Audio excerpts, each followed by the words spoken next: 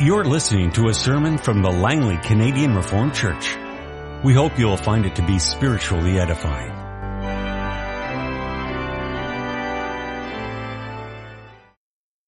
I invite you to turn in your Bibles to prophecies of Zephaniah. We'll read first from chapter 1 of Zephaniah and then chapter 3. Zephaniah chapter 1, we'll read the verses 14 through 18, and then we'll turn to chapter 3. The great day of the Lord is near and coming quickly. Listen, the cry on the day of the Lord will be bitter.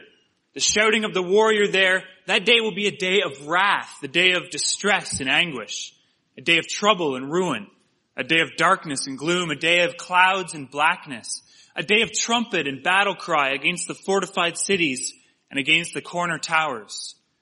I will bring distress on the people, and they will walk like blind men because they have sinned against the Lord. Their blood will be poured out like dust and their entrails like filth. Neither their silver nor their gold will be able to save them on the day of the Lord's wrath. In the fire of his jealousy, the whole world will be consumed, for he will make a sudden end of all who live in the earth. And then if you would turn to chapter 3, we'll pick up reading again at verse 9. I'll read through to the end of the book. Then I will purify the lips of the peoples, that all of them may call on the name of the Lord and serve him shoulder to shoulder. From beyond the rivers of Cush, my worshippers, my scattered people will bring me offerings. On that day you will not be put to shame for all the wrongs you have done to me, because I will remove from this city those who rejoice in their pride. Never again will you be haughty on my holy hill. But I will leave within you the meek and humble, who trust in the name of the Lord. The remnant of Israel will do no wrong. They will speak no lies, nor will deceit be found in their mouths. They will eat and lie down, and no one will make them afraid. Sing, O daughter of Zion. Shout aloud, O Israel. Be glad and rejoice with all your heart, O daughter of Jerusalem. The Lord has taken away your punishment. He has turned back your enemy. The Lord, the King of Israel, is with you. Never again will you fear any harm. On that day they will say to Jerusalem, do not fear, O Zion. Do not let your hands hang limp. The Lord your God is with you. He is mighty to save. He will take great delight in you. He will quiet you with his love. He will rejoice over you with singing. Sorrows for the appointed feasts I will remove from you. They are a burden and a reproach to you. At that time I will deal with all who oppressed you. I will rescue the lame and gather those who have been scattered. I will give them praise and honor in every land where they were put to shame. At that time I will gather you. At that time I will bring you home. I will give you honor and praise among all the peoples of the earth, when I restore your fortunes before your very eyes, says the Lord. Our text this morning comes from what we just read together from Zephaniah 3, the verses 14 through 17. Let's read that again. Sing, O daughter of Zion. Shout aloud, O Israel. Be glad and rejoice with all your heart, O daughter of Jerusalem. The Lord has taken away your punishment. He has turned back your enemy. The Lord, the King of Israel, is with you. Never again will you fear any harm. On that day they will say to Jerusalem, do not fear, O Zion. Do not let your hands hang limp. The Lord your God is with you. He is mighty to save. He will take great delight in you. He will quiet you with his love. He will rejoice over you with singing.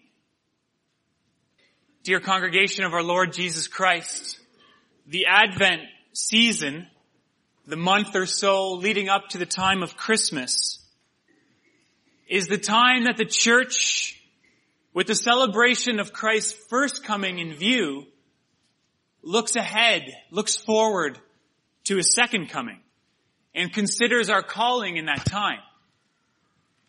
In Advent, we look at the past, what Jesus Christ has done. We look at the present, what he continues to do. And we look at the future work of our Lord Jesus Christ, what he will bring to fulfillment on that great and final day. Indeed, the past is when Christ came into this world. That's Christmas. And he won salvation for us. The present is that Christ continues his kingdom building work in us and among us. And the future is when Christ's work will be complete and he will come again in glory with hosts of powerful angels on the last day.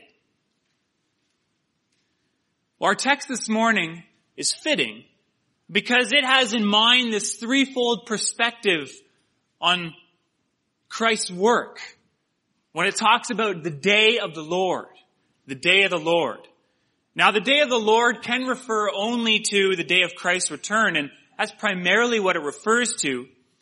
But we should realize that it also refers to Christ's time on earth, and indeed the whole time in between the days that we now live in. You see, the Old Testament prophets often spoke about the day of the Lord in terms of many different events. They would speak of judgment, and they would speak of joy. They would speak of peace, and they would speak of war. Because they didn't distinguish between the times precisely. Just like when you look out on the mountains here in BC, you can't distinguish between the different ranges of mountains. They all sort of look the same. So it is with the prophets, looking at the work of our Lord Jesus Christ, both in the past, present, and future, and speaking of it all as if it's one thing. And so when we hear Zephaniah exhort God's people to rejoice in his saving work and have no fear because of what he's done, then it is for us an Advent message. It's a message of the day of the Lord. It's grounded in the past. It has a reality in the present. And it looks forward to the future, to what our Lord will most certainly do for us. And so I preach the word of God to you this morning under this theme, that the day of the Lord brings all joy and no fear for those who are in Christ.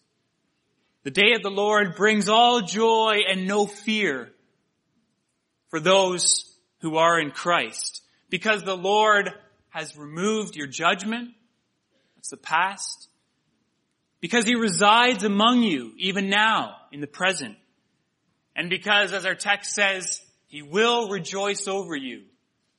That's the future. He has removed your judgment. He resides among you.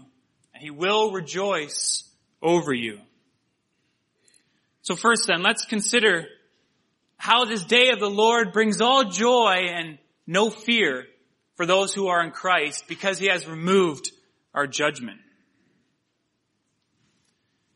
Indeed, the idea of the Advent season always has been that with the coming of Christmas coming soon, we look forward to the second coming of Christ. Unfortunately, however, this fact has been lost on a lot of people, especially in our time. Of course, the majority of people in our post-Christian era don't even want to look at the first coming of Christ. They have no idea about the past, and so they are confused about the present, and they have no direction for the future. They aren't interested in the first coming of Christ, and so they're really not focused at all on the second coming of Christ. But even among those who would want to bring Christ back into Christmas, many times we remain firmly and exclusively focused on the first coming of Jesus Christ. And then, unfortunately, along with this comes a lot of sentimentality. Speaking about Bethlehem on a cold winter's night, or about the sweet baby Jesus in the manger. Now, I'm not speaking against sentimentality as such. There's nothing wrong with roasting chestnuts on an open fire and talking about Jack Frost nipping at your nose. But we have to realize that sentimentality is not what the Bible teaches about Christmas, about what the Bible teaches about what the Lord Jesus Christ came into this world to do. Our text this morning in Zephaniah 3 gives us a much more biblical picture on Christmas. And that is that Jesus Christ came into this world. He was born. It's what we celebrate at Christmas. But he came into this world to take away God's judgment and to turn back our enemies. You see, that message doesn't sell well in the malls in December. But that is a message that is full of hope and comfort and much joy for us, God's people. Because indeed, we are still talking about joy. We're not leaving that behind. Just look at what it says in verse 14 of Zephaniah. Sing, O daughter of Zion. Shout aloud, O Israel. Be glad and rejoice with all your heart, daughter of Jerusalem. Joy is a huge part of Christmas. But this joy is not found in reflecting on how pure and innocent our Lord Jesus was sitting in that manger. But the joy is found in what the eternal Son of God came into this world to do. And what was that? Well, the prophet Zephaniah spoke about it. First in verse 15, he makes clear that the first reason for great rejoicing is that God has taken away our punishment. He has removed the judgment that hung over God's people. You see, this book of Zephaniah is all about the day of the Lord. That's the theme that is recurring all throughout the book. The great day of the Lord when God's judgment is going to be realized. And so most of his prophecy is taken up with judgments and warnings against the people of God, much like we saw in the prophet Amos. We read about that in the verses 14 through 18 of chapter 1. God's fierce judgment hung over the people of God. But then all of a sudden, as we're reading through this book, we come to chapter 3, verse 9, and then there's this sudden change of tone. From judgment to blessing and joy and rejoicing. Well, why this sudden change? Well, it's all grounded in the inauguration of the day of the Lord. When the day of the Lord got started. That is, it's all grounded in what the Lord Jesus Christ did while he lived on this earth. What he came into the world to do, as Simeon said when he saw the baby Jesus in the temple. He said, this child is destined to cause the rising and falling of many in Israel, and to be a sign that will be spoken against, so that the thoughts of many will be revealed, and the sword will pierce your own soul as well. Jesus Christ came to bring the day of the Lord. But because of his atoning death and resurrection, this day is also for God's people. As Simeon goes on to say, it will be a day of salvation, for which you have prepared in the sight of all people a light for revelation to the Gentiles and for glory to your people Israel. Christ Jesus came into this world to seek and to save the lost, to take away the judgment of the people by paying the price for their sins. And so he has taken away the judgment that stood against us. And the other thing that was accomplished by Christ when he came to this world is that he turned back our enemies, as Zephaniah also says in verse 15. Now, enemies have always existed for God's people. Throughout their history, as we know as well, there were always enemies for God's people. For the unrighteous, enemies were vehicles of God's judgment. Just think of how God referred to Assyria, the nation that came and conquered Israel. God referred to them as the rod of my wrath. He used them to punish his people. But enemies also existed for the righteous, those who trusted in God. Enemies threatened their security and blessings that God had given to them. Think of David's many cries in the Psalms against his enemies. Psalm 59, for example. Deliver me from my enemies, O God. I have done no wrong, yet they are ready to attack me. Zephaniah prophesies that in Christmas, the Savior is going to come into the world who's going to drive away the enemies of God. so that he's going to secure the blessings for God's people. Because of what Christ came to do, because he was born into this world, because he was faithful in all that God gave him to do until the very end, giving up his life for us, he has secured God's blessing for us. He's driven away those enemies so that they cannot attack what's most precious to us, our salvation, our eternal life. And not even Satan can take away what our Lord Jesus Christ accomplished on the cross for us.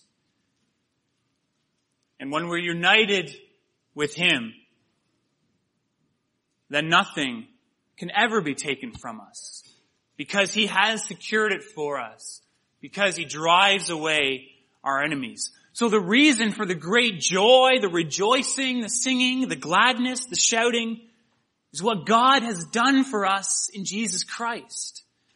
We rejoice because Christ has taken away the most fearful thing imaginable to us, the just judgment of our Heavenly Father.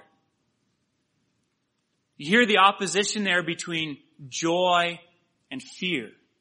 We rejoice because we have no fear. I think that biblically speaking, you could make the case for saying that joy is in fact the opposite of fear, or that fear is the opposite of joy. The joy of our salvation is found in knowing that God, who is for us and not against us, has taken away our fear. He drives our enemies away. He has removed our judgments. When we're justified by faith in Christ, then it is, as Romans 8 says, if God is on our side, against us shall be none. The past tense of Christ's coming, the past reality of Christ's coming, is that he has taken away the judgment of God against us. But as we keep looking into our text, we'll see that this work of Christ is not only cause for rejoicing in itself, but it gives way to more praise and more rejoicing because God can dwell among us. Because God can dwell among us. Because God resides in our midst.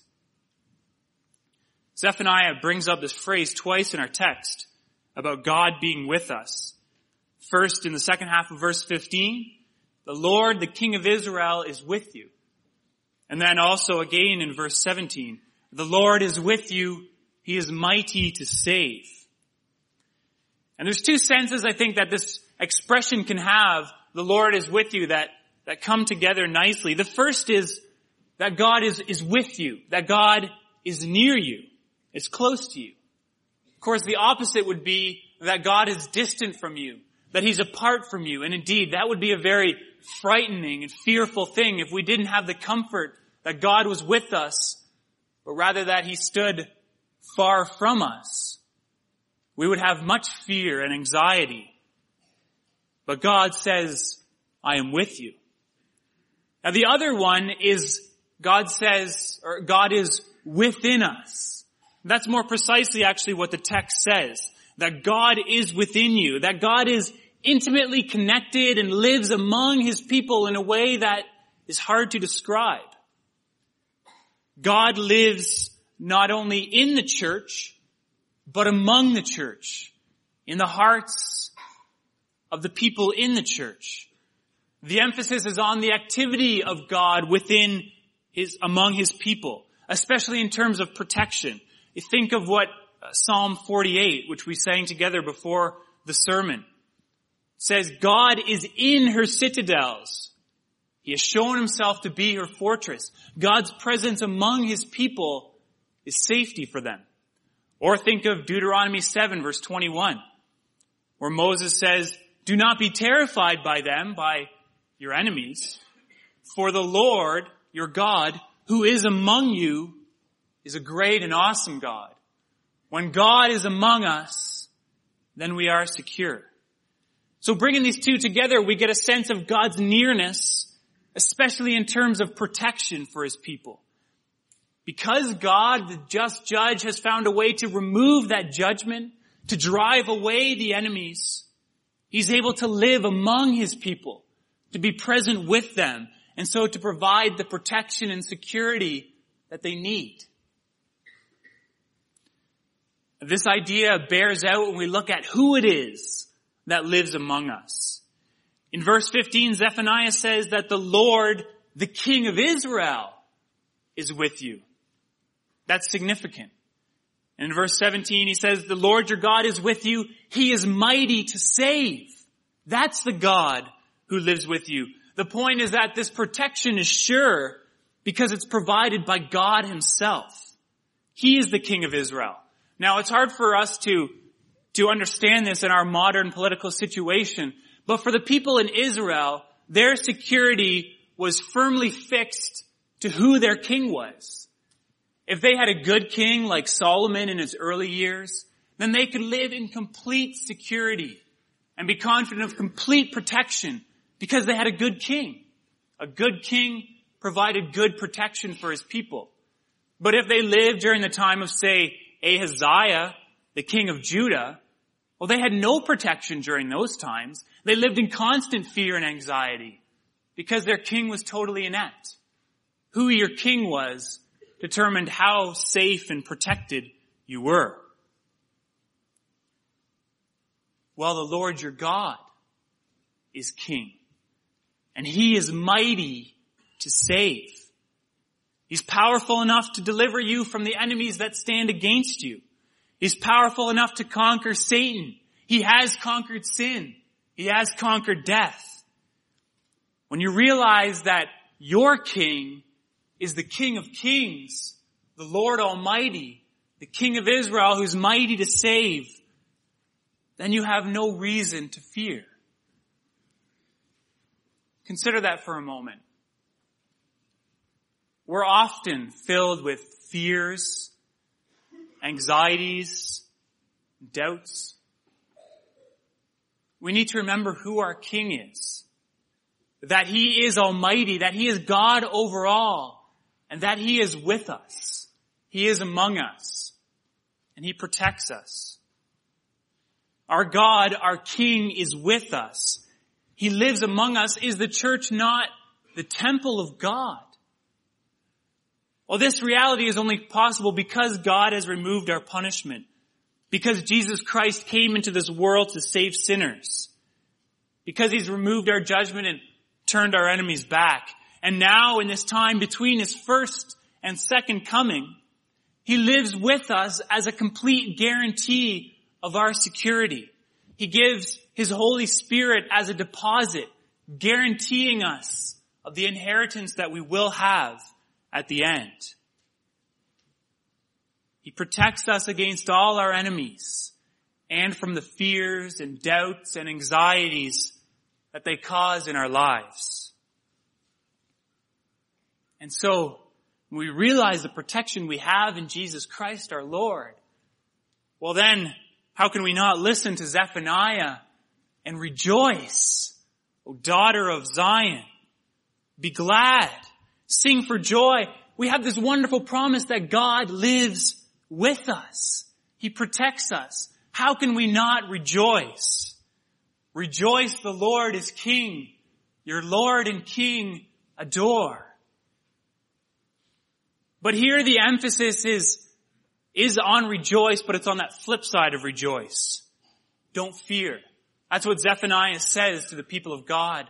Don't fear. Don't fear because the victorious Jesus Christ is with you. Because the great King is among you. Now we have to realize something about this command to not fear, or else we'll misunderstand it. Perhaps you might even feel burdened by it.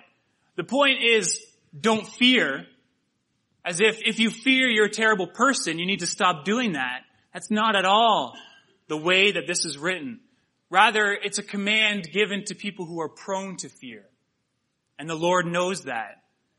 It's like a mother telling her scared child in the middle of the night not to be afraid.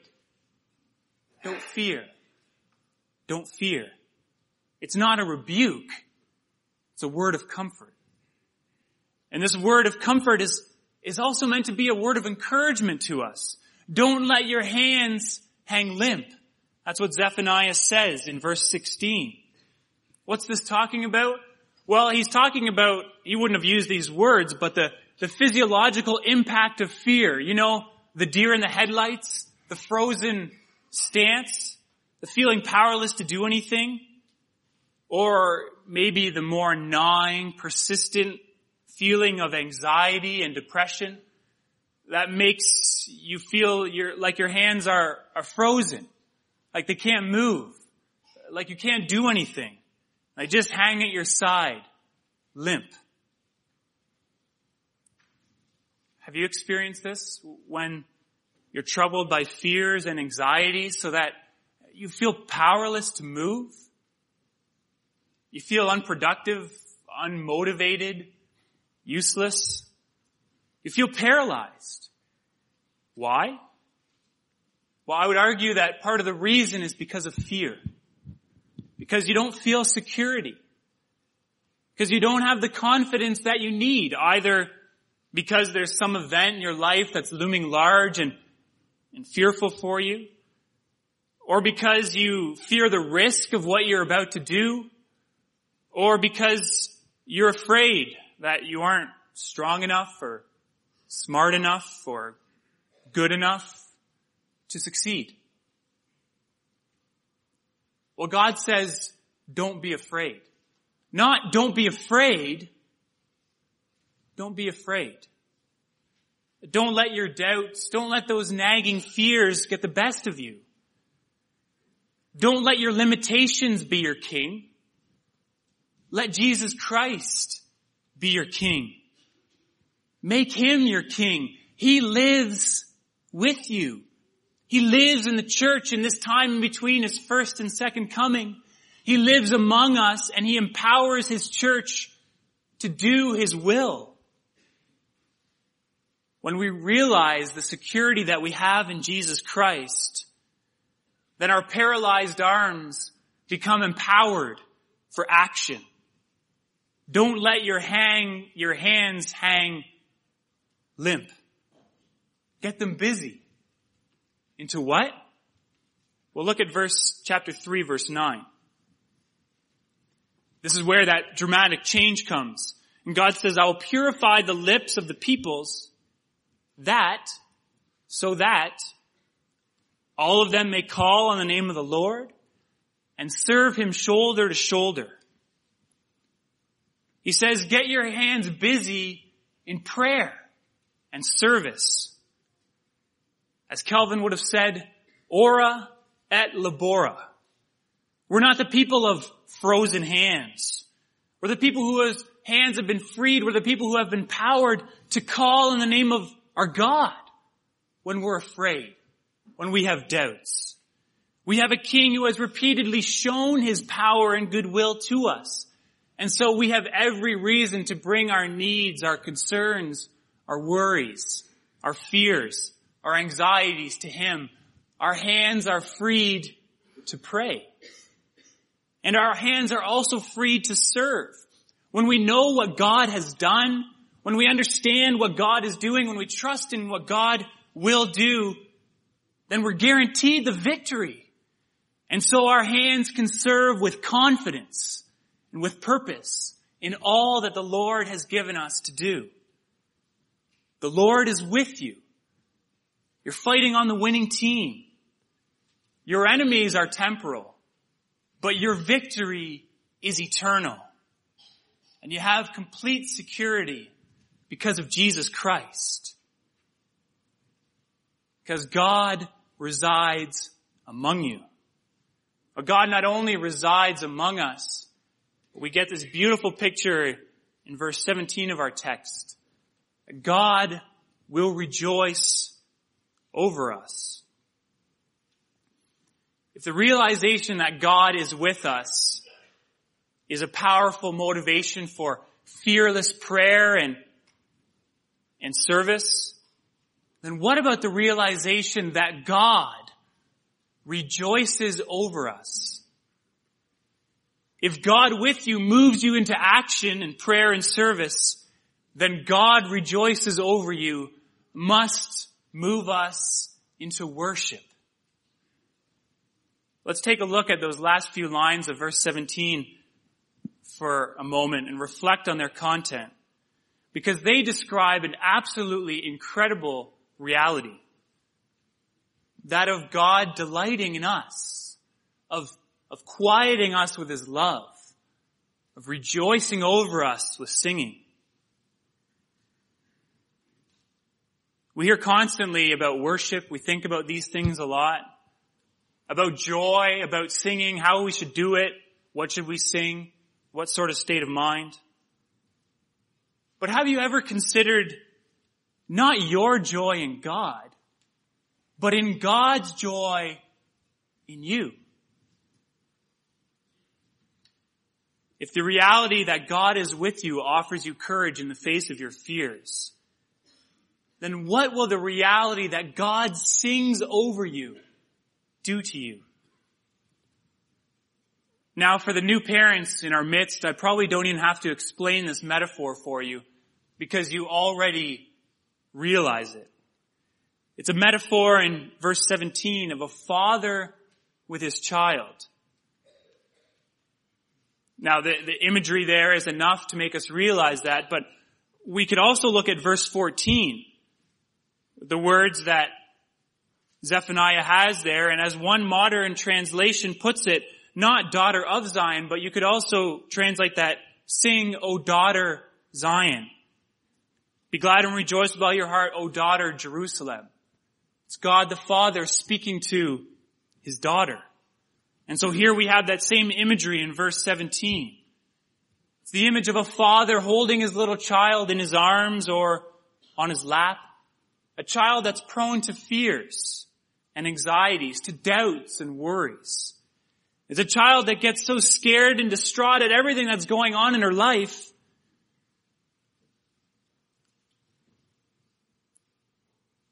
A child that gets caught up in the things that are going on. A child that needs comfort, needs reassurance. Well, because of the powerful work of Jesus Christ, and because Jesus Christ lives in our hearts, God can pick up this child with great delight and quiet those anxieties and fears. Indeed, this picture becomes even more beautiful when we consider who this child is. It's a child that often fails, often falls. It's a child whose arms are often paralyzed at its side. It's a child that will completely forget about its father at times. It's a child that will refuse its father's love. That child is me. That child is you. But when things go bad and this child is throwing a tantrum, God scoops it up in its arms and he quiets you with his love. And now consider who that parent is. Just think about this. Can you imagine the sound of God singing over you? Of God singing love songs to you? Of God quieting you with his love? How beautiful is that? God, the Almighty God, the creator of heaven and earth, the provider, the covenant God, the 3 times holy, holy, holy God, singing songs of rejoicing over you. How can this be? Well, we know, don't we? It's because of Christmas. It's because of what Jesus Christ came into this world to do. It's because he took away our punishment and he covered us with a shield of his righteousness, which our enemies can never get past. It's because when God looks at us, he doesn't see that weak child. He doesn't see the sinful part of our nature that still clings to us. But he sees the perfect righteousness of Jesus Christ, his Son.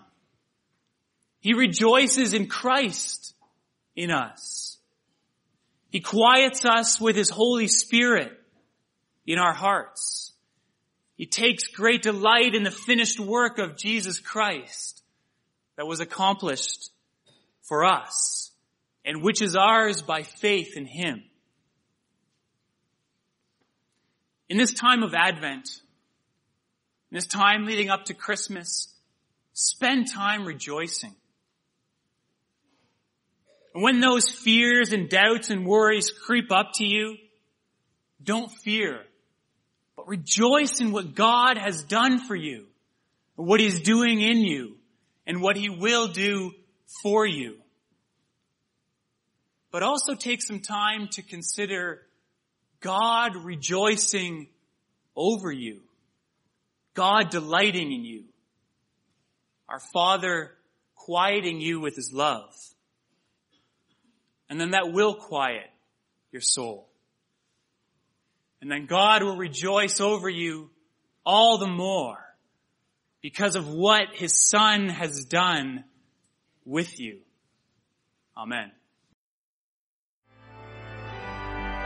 This has been a sermon from the Langley Canadian Reformed Church.